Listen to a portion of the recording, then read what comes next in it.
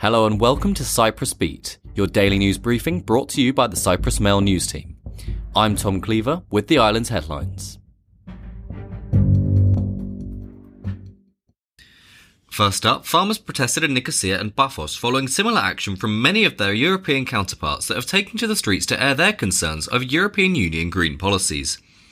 In Nicosia, farmers gathered outside the European Union House, where they also handed out fruit to passers-by.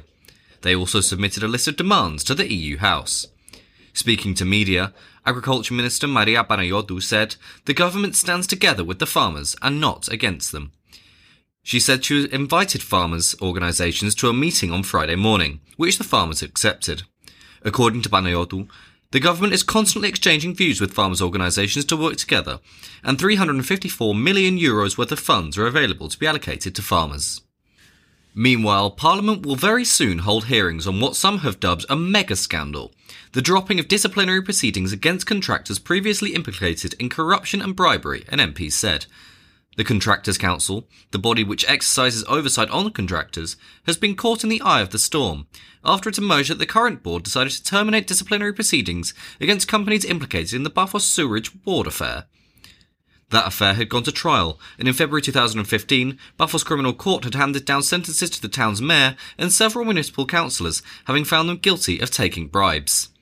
During the trial, officials from at least two construction and engineering companies stated on the record and under oath that they had greased politicians and public officials in order to land contracts with the sewerage board.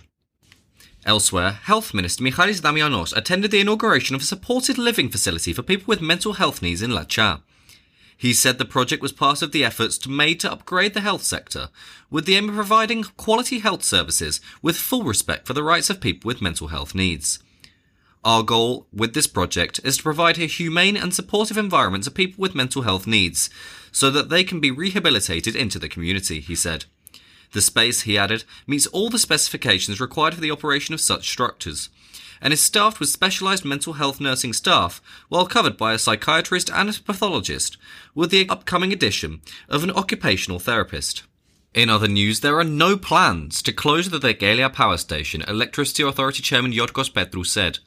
He was speaking during a visit to the power station and added that by the summer of 2025, 2 new generators would be installed there. Additionally, he confirmed that the danger of potential power outages across much of the island is now past, after repair works on a faulty generator had been completed. We finally managed to avoid any outages at all, and I am happy to report that the repair of the generator has been completed and it will return to operation today, he said. He added, the problem came about suddenly. These machines are very old, and one suffered a technical problem, so we had to change something. And finally, Turkish Cypriot footballer Tahsin Özler signed his first professional contract with Omonia.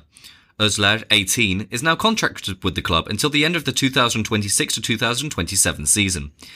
He made history in January by becoming the first Turkish Cypriot since 1957 to play for the club's first team, coming off the bench to play the last half an hour of his side's 3-0 Coca-Cola Cup victory over the Yenis Ipsona.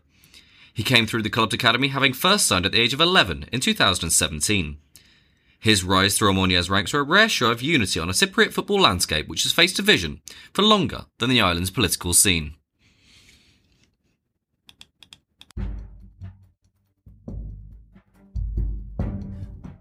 That's all for today. For the latest, visit cyprus-mail.com.